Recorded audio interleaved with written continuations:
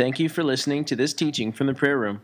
For more teachings, notes, downloads, or to subscribe to our podcast, as well as information about who we are and our upcoming events, visit our website at theprayerroomdfw.com. Tonight, the book of Revelation, session 39. This session is entitled, The Increase of Martyrdom. Now, you think that is not a very user-friendly title. That is a kind of a really difficult subject. Well, here, let me just tell you what I am in the process of grappling with, and I want to invite you into the same painful grapple, and that is, if the Bible says it, I want it. If the Bible talks about it, I want to understand it. I don't want to negate something in the Word because it's difficult or because it's new or because I don't like it in my flesh.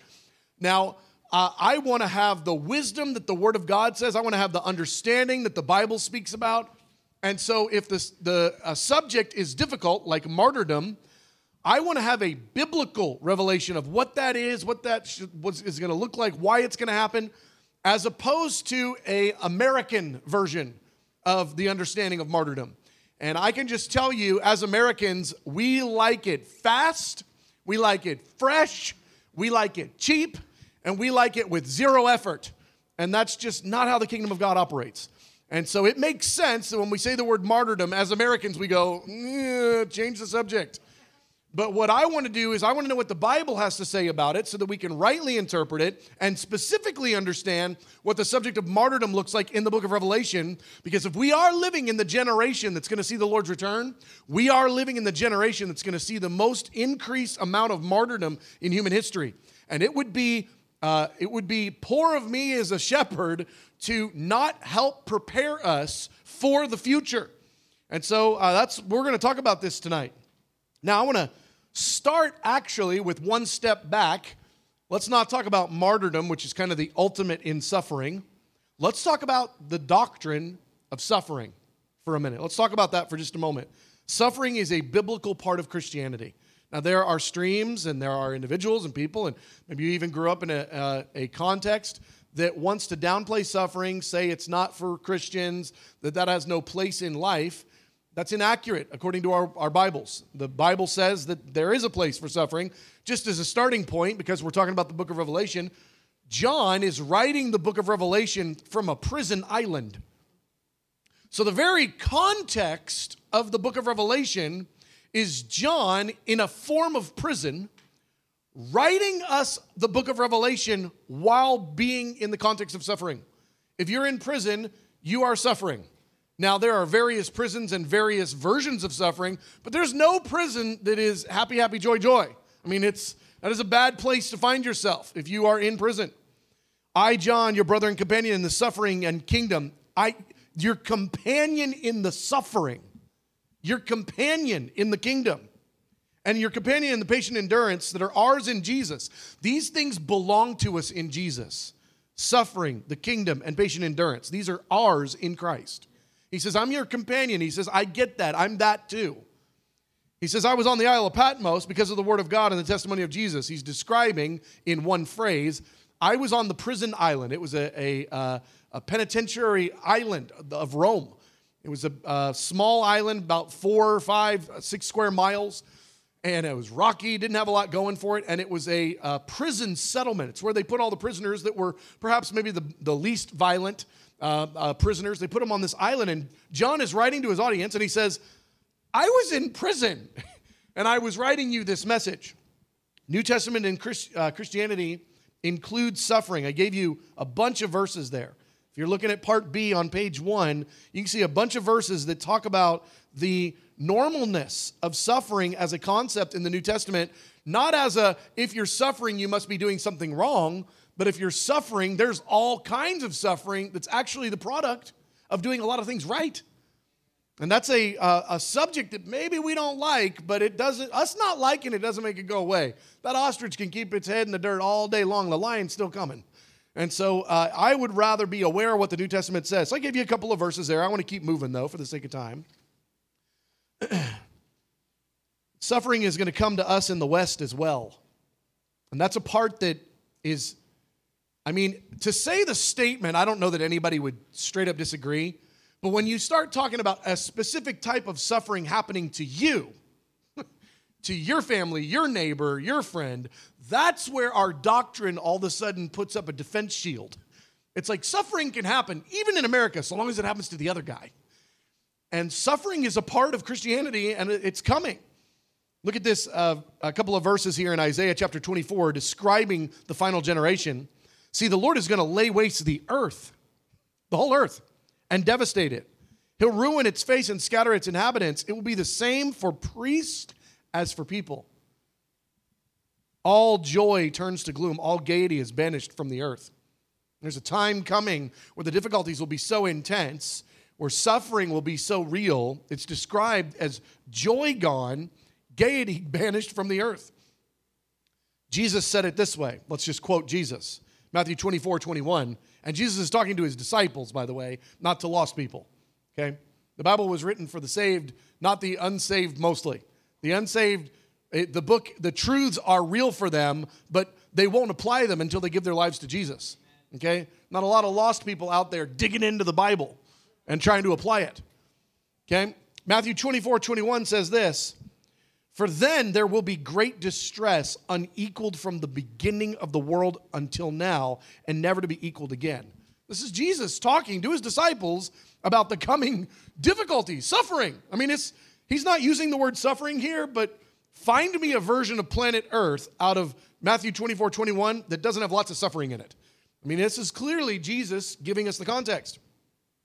The biblical presentation of suffering is different than our flesh's defense mechanism against suffering. We want to get as far away from it as we can. We don't want anything to do with it. And we've even got some doctrines in our culture that say if you're suffering, you must be doing something wrong. We got a bunch of Job's friends, telling us that if anything bad's happened in our life, it must be because we did something stupid. And you can definitely suffer for doing something stupid. So that's definitely on the list. But you could be doing great. You could be following Jesus. Jesus suffered. Here we have right here the call to share in Jesus' sufferings. I want to give us a context. If you've never heard the phrase, the doctrine of suffering, that's something you want to not be so super new to. That's a concept in the Bible that's not 1 or 5 verses. It's 500 verses. And it's a doctrine that's a clear part of what it means to follow God. Look at this, Philippians 1:29. It has been granted to you on behalf of Christ, not only to believe in him, but also to suffer for him. It has been granted to you. It's been a gift to you. It's been granted to you not only to believe in him, but also to suffer for him. Man, it's hard to get rid of that Bible verse. It says it really clear. Well, if you needed another one, Philippians 3:10, just a couple chapters later, I want to know Christ, yes, and to know the power of his resurrection and participation in his sufferings, becoming like him in his death. I want to fellowship with him in all things, including his sufferings. That's intense. This is Paul, who writes all the other verses that we like. He wrote this one too. And this is an intense verse. Perspective, however, is essential. Look at Romans 8:18. This is important for us to understand so that we can navigate suffering rightly instead of just trying to get through it so that it's over. Can we just get this bad day over with already? We're actually supposed to embrace it and think upon eternity. Paul says this in Romans 8, I consider that our present sufferings, they're present, they're real, they're suffering, they're bad. I consider that our present sufferings are not worth comparing with the glory that will be revealed in us. Suffering, if you manage it rightly, produces fruit of the Holy Spirit in your soul. If you navigate suffering rightly, it produces the fruit of the Spirit. Now, I'll tell you this. If you navigate it wrongly, it produces the fruit of death. Suffering produces big fruit. You get to pick. It's either going to be the fruit of the Spirit or it's going to be the fruit of the flesh. And you don't want that fruit. Anger, resentment, bitterness, denial, aggression. These are the fruits of the flesh, and it's the same circumstance that can also produce love, joy, peace, patience, kindness, goodness, faithfulness, gentleness, self-control. You get to pick. I just want to be a good fruit guy. And if suffering's part of the package, I want to look at my suffering moments, and I want to find a way to get perspective from heaven. And then I want to respond rightly so that they produce what they were intended to produce in me instead of what the enemy desires to produce in me. And I am telling you, your suffering is an on-ramp to heaven or hell. And it is not an on-ramp to gray zone. Suffering is so intense, it's black and white. Suffering is so intense, it's heaven or hell. And you decide what it is that you're producing in you in the midst of suffering, and suffering is part of the package. All right, I'm going to keep going. The increase of martyrdom in the last days. So now that we've got the concept that suffering isn't the devil, at least not all the time. I don't even know if I'd say most of the time. I've seen enough times where the Lord was doing stuff in my life and the devil was not involved, or he was an afterthought. It's like, Jesus, you did that to me. It's like, well, but I mean, your father, man, you said, take this cup from me. And your father said, no. And your father said, get up on the cross, son. Dang, what kind of family did I get into? This is intense. This is so intense. So now that we got that concept that suffering is part of the deal, suffering at level 1, 10, 20, and 100. We'll call 100 martyrdom, okay? But it's all part of the concept of suffering. So, Matthew 24, 9 through 10, Jesus said it this way: you're going to be handed over, persecuted, and put to death. Oh, dang. And this is an end time passage. This is Matthew 24. It's all about the end of the age. He's describing what's going to happen to the church across the planet, not the church in Jerusalem only, because he says this: you'll be hated by all nations because of me. All the nations. They're all going to hate you. Why? Because of me. Why? Because light is going to get so light in the midst of darkness getting so dark. Part of what we're witnessing right now, real time, turn on the television, is dark getting darker, and light has two choices: snuff out or burn bright. The brighter the light is in the darkness, the more that light will be hated. It's happening right now. There's churches in California currently, right now, being sued by their counties because they're open, because they're being the church. There are counties suing churches. Light is getting lighter. Dark is getting darker. This is going to come to a head in ways that are not pretty. And in the midst of all that, here's what Jesus said at that time. At that time, many will turn away from the faith, and they will betray and hate each other. They'll actually turn each other in to be persecuted, to be martyred, to suffer. He said, this is the future, because what's going to happen is the light is going to get brighter when the light chooses. Remember, heaven and hell, suffering, you get to choose the fruit. Do you want the fruit of death in you, or do you want the fruit of Christ in you? There are going to be those that their love grows cold because of the wickedness. They're going to go, it's not worth the fight. I'm just going to give in. But they're not giving into that situation. They're giving into hell, growing in them like a poison. And as they do, they will turn and betray and hate each other, and they will leave the faith of Jesus. They loved him, and now they won't love him anymore. It won't happen overnight. It will happen one decision at a time. I want to tell you, you want to be real careful. I'm just going to hold on to that bitterness. It's okay if I just don't deal with this unforgiveness, with this sin, with this. It's okay. It's not a big deal. I'm telling you right now, you are watering a hell tree in your soul. You're watering it, and it will grow up. And as it grows, those roots grab a hold of your heart and latch on. It is a matter of heaven and hell. That's why Jesus said, blessed are those who are not offended on account of me. Jesus was the slain lamb. Jesus told us. This is Jesus helping us to understand, if you walk with me, you're going to be treated like me and like my guys, the guys of old, the prophets, the righteous ones. He says this in Matthew 5. This is Sermon on the Mount Christianity, basic Christianity 101, Matthew 5:11. Blessed are you when people insult you. Good job. And persecute you and falsely say all kinds of evil against you because of me, not because you were being stupid. Don't get persecuted because you're stupid and then call it Jesus, because that was just you being stupid. Get persecuted because you did something for Jesus. And then when you're persecuted, it's legitimate. He says, blessed are you when they insult you because of me, not because they insult you because you're a bad driver. That doesn't count. Okay? Rejoice and be glad, because great is your reward in heaven, for in the same way they persecuted the prophets who were before you. This is Jesus telling us persecution, even ending in martyrdom, is part of the package of what it means to stay faithful to him. You want to go on a journey in your soul of asking yourself the question, you don't even have to let anybody in on the early phases of the conversation. Just ask yourself and Jesus, would I be willing to die for you? Die. Dead, blah, in the grave. Would I be willing to die for you? And if your answer's no, that's not the end of the world. It's the beginning of a conversation you want to continue to go on. Why? Jesus, why am I not willing? Why would I not be willing to give up my life? What? Then if you can get to the point where you are willing to say, yes, I'm willing to die for you, then ask a different question that's much harder. Am I willing to live for you? Am I willing to live in a way that's like a dead man walking? Am I willing to live in a way that it could cost me again and again and again? I mean, if you die, it's over and you graduate. If you get beat up every day, or your finances get beat up every day, or your family gets beat up every day, or your or your reputation, or your this or your that gets beat up every day, are you willing to continue to live for him like a living martyr instead of a dying martyr? You know, those are two different details, and you want to go on the journey.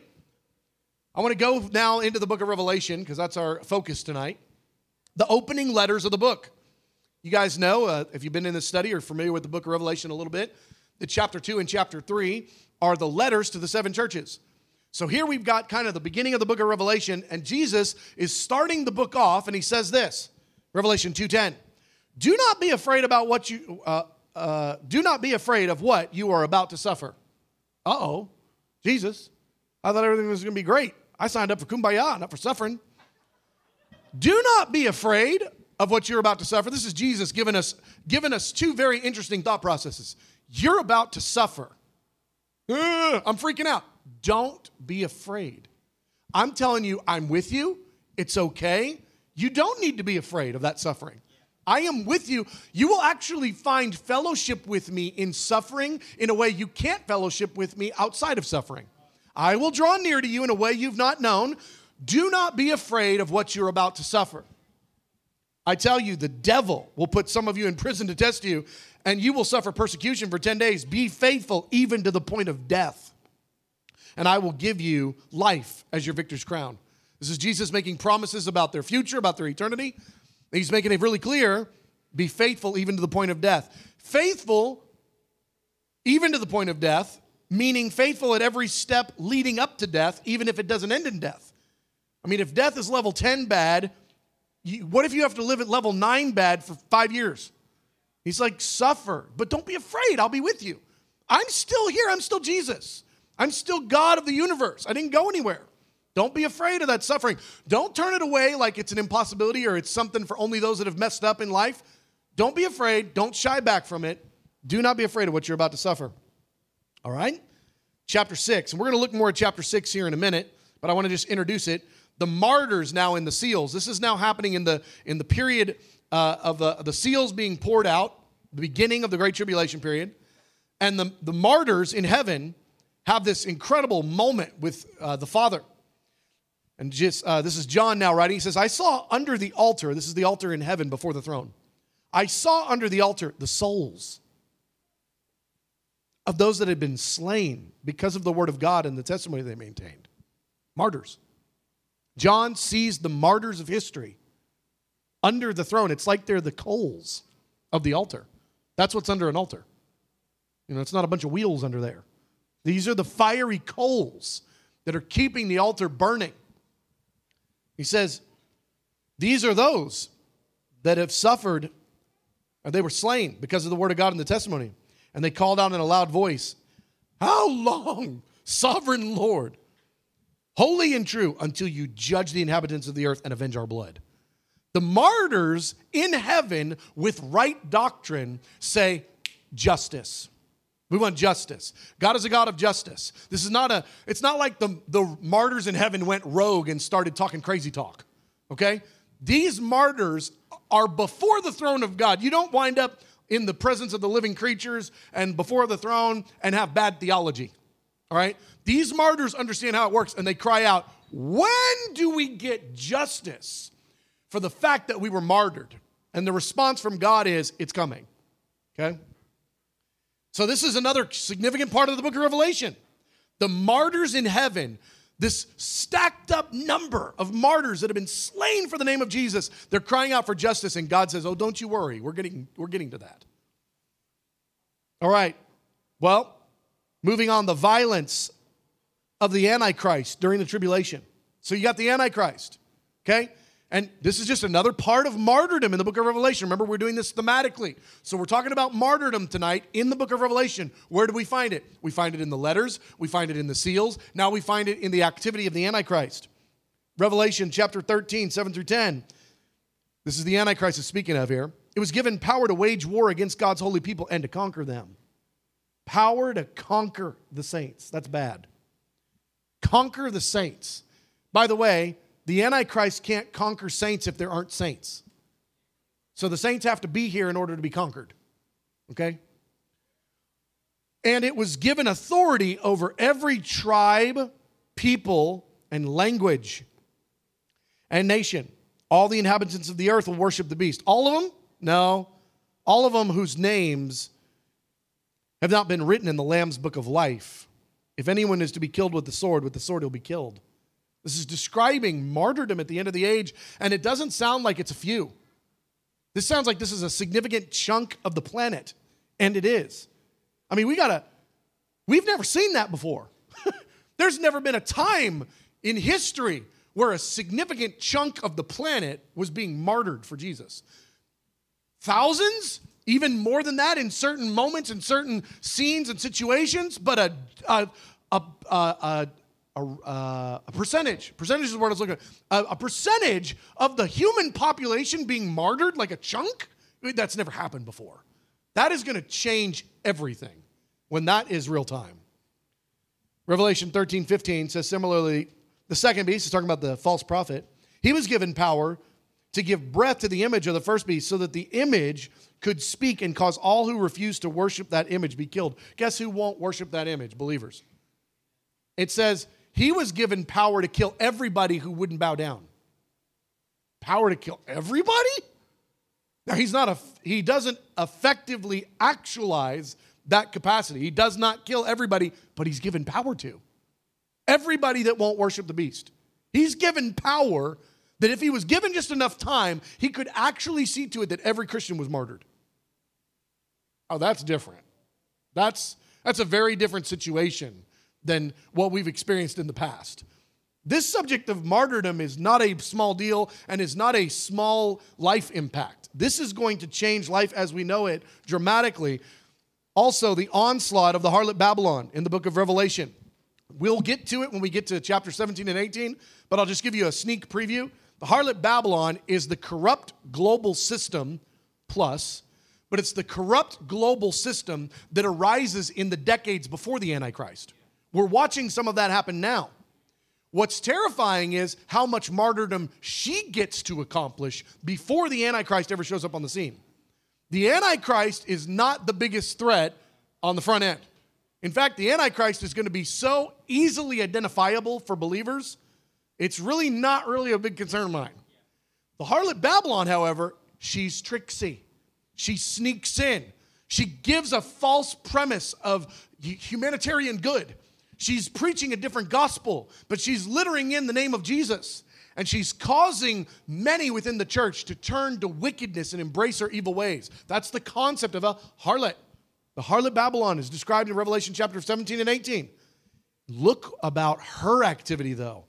Rejoice over her, you heavens. Rejoice, you people of God. Rejoice, apostles and prophets, for God has judged her with the judgment she imposed on you. Next verse.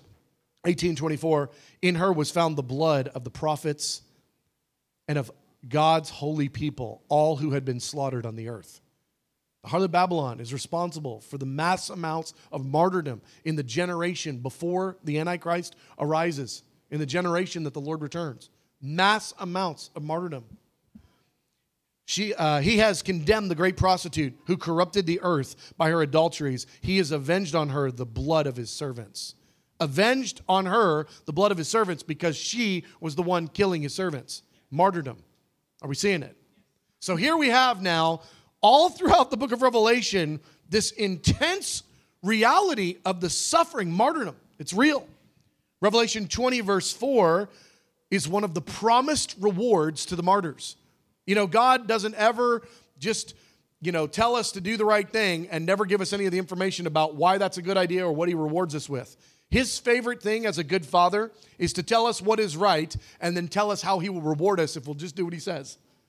Okay, look at Revelation chapter 20, verse 4. I saw thrones on which were seated those who'd been given authority to judge. Who are these dudes? Who are these guys and gals that have been given authority to judge? Who? I saw the souls of those who had been beheaded because of their testimony about Jesus. Martyred. That's what that means. In a specific way, but martyred. Head cut off. Do we know any worldwide religions that are doing that these days? Yeah. Martyrdom. Because of their testimony for Jesus, their head taken off. That's really intense. It doesn't even just say the martyrs. It says specifically those that were beheaded, like that's a whole category of people at the end of the age. I want to say this kindly, soberly. There is a giant number of the body of Christ that is going to be beheaded in the last generation. I don't like that, but that's what our Bible says. And I want us preparing for that. Remember the question, will you die for Jesus? Think about the scenario. You know, I'm telling you this right now. We talk to our kids about this stuff. And we tell them, like, look, this is what the Bible says is coming. We live in a really crazy hour. I want you thinking about this and talking about this with Jesus. It's not the conversation we have every day, but it's in the mix. Because this is the generation that's going to experience the craziest stuff. We can't treat them like kids. Their innocence has been robbed by the hour they're living in. We have got to prepare them for reality, okay? Get them thinking about this and dialoguing with Jesus. And Jesus says, don't be afraid of what you're about to suffer. What a great word to tell a child. Don't be afraid. Dialogue with Jesus. That word is good for adults and it's good for kids too. Who are these? These are those that had not worshiped the beast or his image. They came to life and they reigned with Christ 1,000 years. The reward of martyrdom. The promised role of government in the next age. Think about this for a second. Do you know how government works in this age? We're just a shadow of everything that's up top, okay? Life, even marriage is a shadow of the bride of Christ and Jesus. Everything down here is just a shadow. Trees, animals, everything. It's all a shadow. The shadow of government. Here's what this looks like. You got one person in government leading lots of people. Not lots of people in government leading no one. I'm just talking about ratios and proportions. Not everyone is going to be a king in the next age. That's not how this works. Not everyone is going to be a regional governor in the next age. Not everyone is going to be, a state legislative official, whatever that winds up translating to in Jesus' kingdom. Not everyone is going to have that. That's not how it works. Government, to have significant role of government, is not going to be everybody's reward in heaven. It doesn't work that way. Government requires you've got 1 over 100, 1,000, 1,000,000, 1 billion. Okay? That's what government is. Martyrdom in the last days guarantees government in the next age. Think about that for a second as the guillotine's coming down. Okay? That's intense, but this is the book of Revelation. These are the words of Jesus. This is the message the Holy Spirit wants a generation that's going to suffer greatly understanding these light and momentary afflictions, not worth comparing to that which I will inherit if I just stay faithful. Faithfulness is the right thing no matter what generation you're living in. In the last days, the faithfulness factor goes way high, as does the reward. Impact of martyrdom on Christianity. Martyrdom, when it's at this level, and again, the world has never seen anything like this before. When martyrdom is at this level, it refines the church in wholeheartedness. Think about that day where every pocket of Christianity, where every group, every church, every town knows somebody that's been martyred recently. Everybody knows somebody. And you, with fear and trembling, make the decision to go to church that day. With fear and trembling, whether to witness on the street. With fear and trembling, it creates wholehearted passion. You know what it creates? A bride that's made herself ready, that's equally yoked. How wrong would it be for Jesus to return to an unequally yoked bride when he's the one that told us, don't be unequally yoked to people. If you're saved and they're lost, they're off limits. You can't date them. If you're walking with Jesus and pursuing him and they're barely dabbling their foot in the pool, it's a terrible idea for you to date them. It's a terrible idea. Jesus is not going to get a bad deal. I promise you he's not going to come back to a bride's like, Father, is that really the best you could do for me? She is going to be fiery hot, and I want to tell you, martyrdom is a significant way that we get there. Okay? It's significant. It's a significant part of it. Many will also fall away because of the pressure. That also gets some of the funny stuff off her face. When martyrdom is a significant pressure, those that are defaming the name of Jesus will either become fiery hot or they'll bail. And they are now no longer part of the bride of Christ. They are no longer part of the bride being prepared and made ready. There will be many that fall away. That was Jesus' words. He said, because of the increase of wickedness, the love of most will grow cold. And then he says, many will turn away from the faith and betray and hate each other. That's the verse I just read out of Matthew 24. This is another significant way that martyrdom will affect Christianity. We're going to know people that are in all these boats. We're going to know people that martyrdom caused their, half-heartedness to get on fire. I mean, they were barely going after Jesus a minute ago, and now martyrdom made them go, it's heaven or hell. I'm in. I'm done playing the game. It's also going to cause some to fall away. Holiness will rise. Like the first century church, we're looking at a time where the bride will be walking in such passion and purity. Will also be countless millions turning to Jesus because of the brilliance and the beauty of the bride. The church walking in her calling, in her fullness, in obedience, in love, will look so attractive, lost people will go, if that's what Jesus is about, I'm in. You'll die for him? I don't know anybody that'll die for anything. Man, you will die for it. Why? What is your beloved so different than another beloved? Who is this? Tell me something, because I don't understand. There will be millions that will give their lives to Jesus because of martyrdom. It's going to change the game. Let's look at the details of the fifth seal here for a couple of minutes, and we'll break up into groups. He opened the fifth seal, and I saw under the altar the souls of those that had been slain because of the word of God and the testimony that they had maintained. They called out in a loud voice, "How long, sovereign Lord, holy and true, until you judge the inhabitants of the earth and avenge our blood?" And then each of them was given a white robe, and they were told, "Wait a little longer, until the full number of their fellow servants or brothers and sisters were killed just as they had been." This is so intense. We're talking about a season of time, part A there on page 6, of institutionalized murder.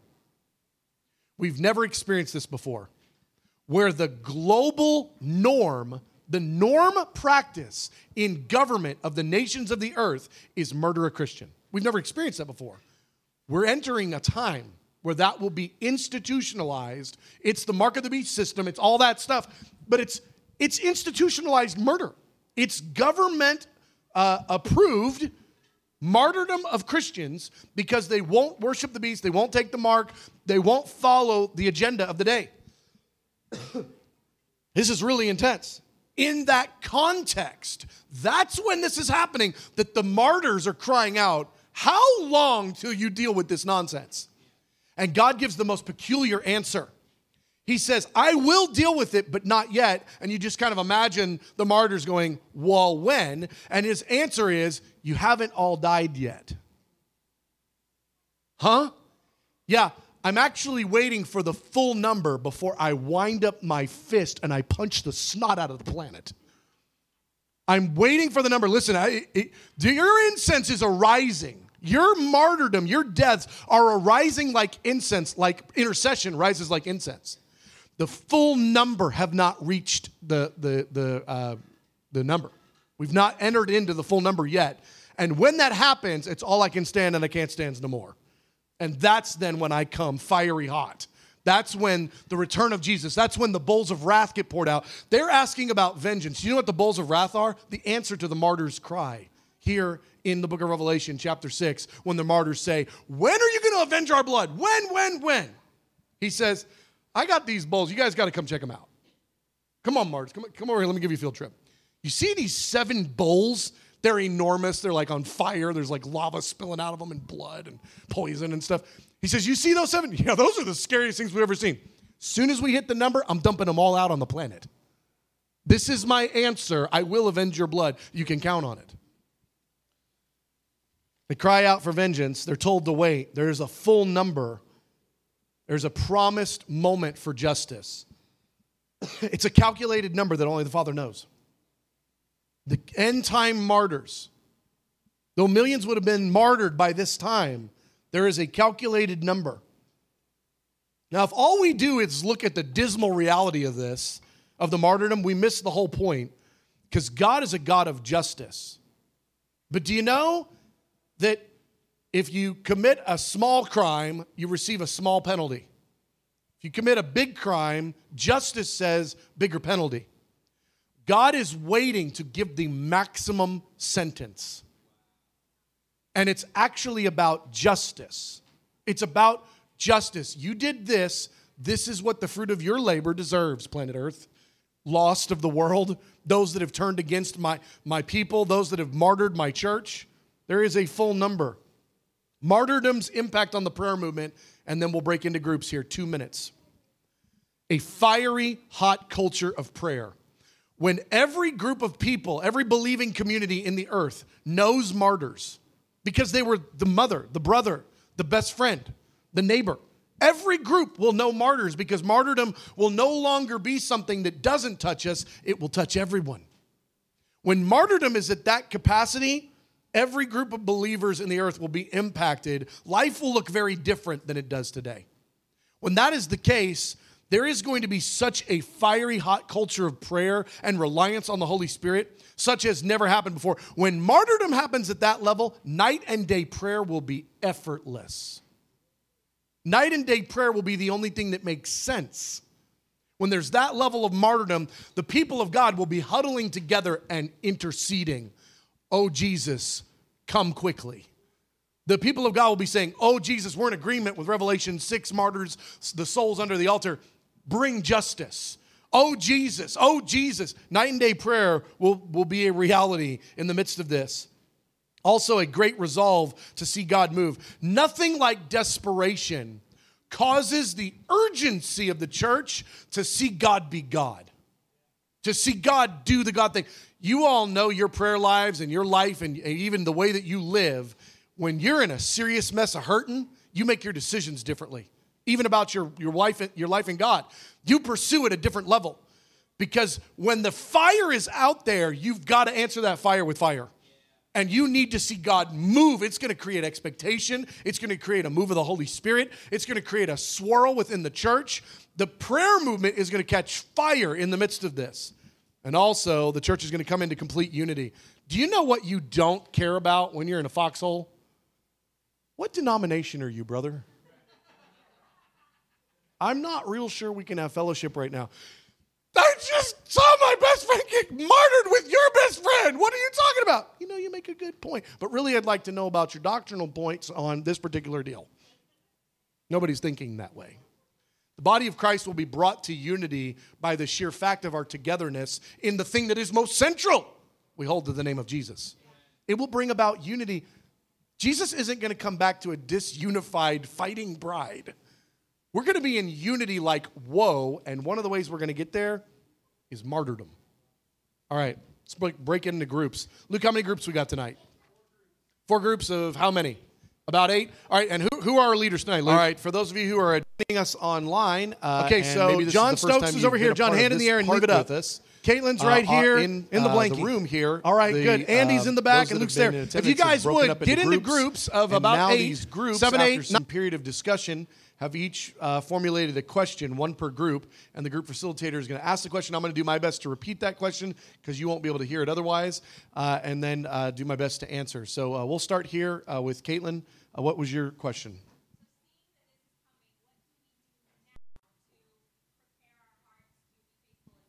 All right, so seeing that this is coming, the Bible says this is real.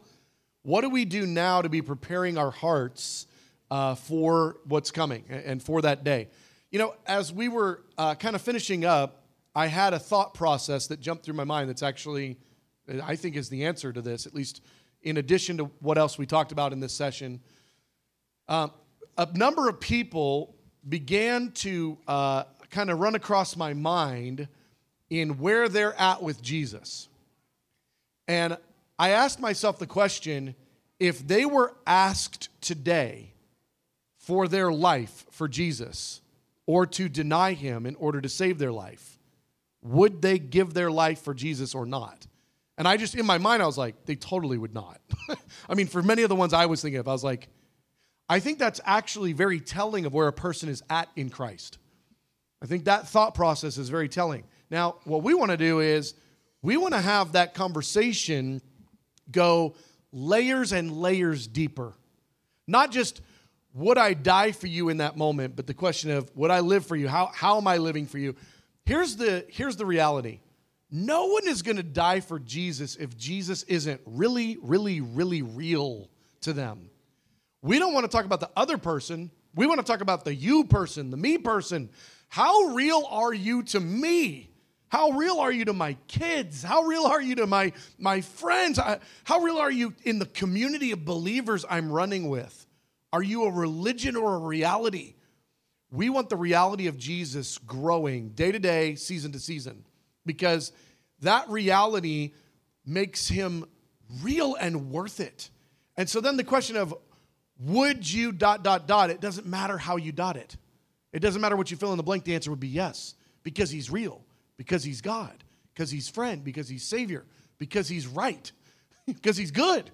And it's like the reality of God is actually what life is about, the pursuit of the reality of God.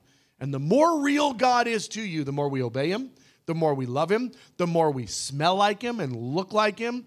And so really the answer of, in light of this, how do we get ready? It's the same answer to every other question in the Bible. It's the greatest commandment.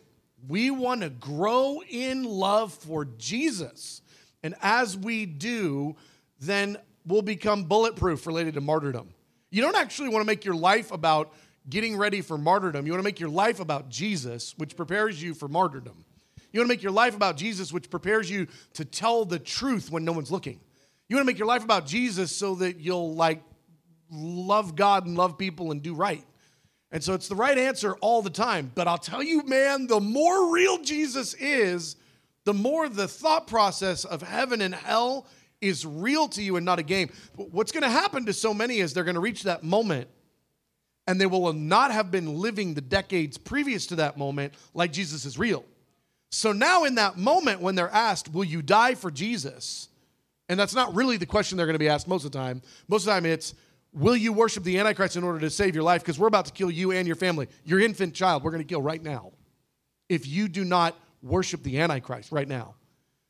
The thought process is, I don't really know how real that Jesus whole thing was anyway, that whole church thing, because it wasn't reality. It wasn't roots growing deeper. We want revelation of Jesus. So let's dedicate our lives to the greatest commandment. We're all going to be okay. So great question. Over here.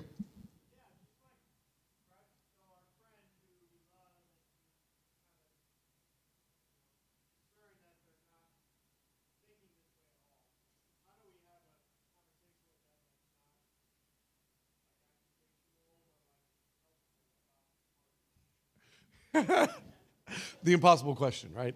Okay, so the question is, we've got a friend, they're in this boat, we're not really sure where they're at. How do we approach them? How do we have a question? I think you can use me as a scapegoat here pretty easy. Brad brought up this idea. Who's Brad? This weird guy, Saturday night weird guy.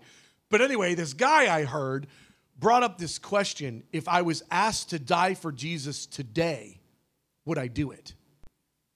Like really, today? And I started thinking about it. It's got me thinking, what would you do? And just ask the friend.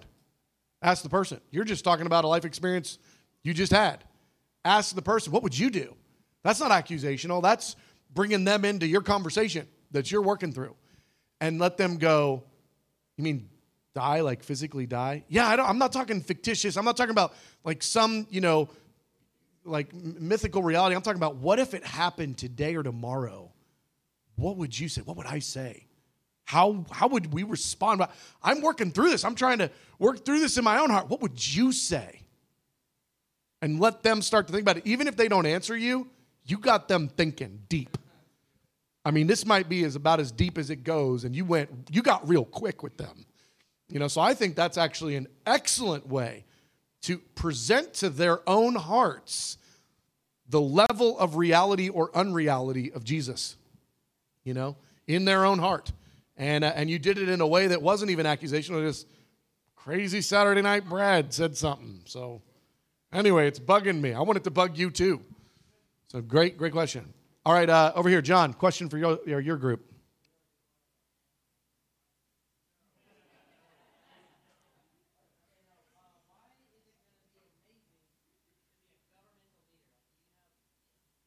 Yeah, so we were talking about the subject of those that are martyred in the last days are promised governmental leadership in the next age. Why is that amazing? Why is that great? I was even overhearing, some of the different groups like, my personality type and really kind of like what I'm after in life, I don't really want to be a leader like that and have to be in charge of all that stuff. So I'll just say it this way. That's like a person whose natural tendency isn't being nice, refusing niceness as a part of the kingdom is a good idea. It's like, well, I'm just kind of ornery. I don't really know about that whole nice thing. Jesus says governmental leadership is the coolest thing ever. You want it. Now, I'll tell you a little bit more. Governmental leadership, we have a wrong idea. This is a painful thing that you are not going to like me for. Jesus is a man forever, fully God and fully Jewish human, meaning he can only be in one place at one time. Holy Spirit, everywhere. Jesus, the man, one place. How many conversations can Jesus have in a day, in a week, in a year, in a millennium? How many conversations could Jesus have? He cannot have sit-down coffee meetings with every believer. That's not real. That's not real. We have made Jesus our own personal Jesus that extracts 1,000 Bible verses about who he is and how he operates and what he thinks. Do you know who Jesus is going to have the most interaction with? His cabinet. He's going to have the most interaction. Is he going to interact with everybody at some point? Yeah, but I don't want to be the guy that's like waiting for year 10 million for my coffee date. Like, well, he's busy, man. He is the busiest man in the history of ever. And he's going to mostly be interacting, the most amount of interaction, the most, with those that are arm in arm leading the nations with him. Because he's a man, fully God, fully man forever. We need to understand the incarnation it is the craziest thing that he did to himself. He made himself human indefinitely. He has physical form and height. He will never grow to be 30 feet tall, Jesus. He is a human forever. Fully God, fully human. We get the fully God part better than we get the fully man part. That's the reason I'm stressing the fully man. Fully man means you have limitations. You can't be everywhere all is Jesus. Jesus in one place, one time, having a conversation with whoever's in front of him. Who is that? Those that are in governmental leadership with him will get a lot more FaceTime with Jesus. And it's not even just about FaceTime. It's about shared ministry. Hey, Jesus, had this idea from our last meeting. I want to lead it this way and this. What do you think about that? Oh, that's a good idea. That's a really good idea. You got the spirit of wisdom and revelation resting on you. Yeah. Oh, and what if we did it this way too, Brad? Oh, Jesus, that's it. That's what we're going to do. I'll let you know next time you're back in Dallas. I'll talk to you about that. All right, cool. I mean, we need to recognize the level of partnership is significant. And so when Jesus says this has way more to do with proximity than it does. Nobody's going to have a big head in the age to come. With a resurrected body and a resurrected mind, and you're in Jesus' governmental leadership, there's nobody haughty. There's zero people with pride. This is not, I am lording it over the nations. And you're like, I don't even want to lord it over the nations. Jesus doesn't want you to lord it over the nations either. That's not what this is about. It's about proximity in partnership. Everybody's going to get to partner with Jesus' plans, but many, many, many, many more are going to partner with Jesus' plans through others. And it's like, hey, I was talking with Jesus. How do I talk with Jesus? Well, you've got the Holy Spirit. You can talk to him all the time through the Holy Spirit. But if you want a sit-down meeting with him, that doesn't happen every day, all day long to everybody. He is the King of kings. He is going to be the king leading the kings. So if there's 256 nations, it's 256 kings. And he's the king of the kings. And they meet and they talk about planet Earth rulership. I mean, this is really intense stuff. All right, great question. And Andy.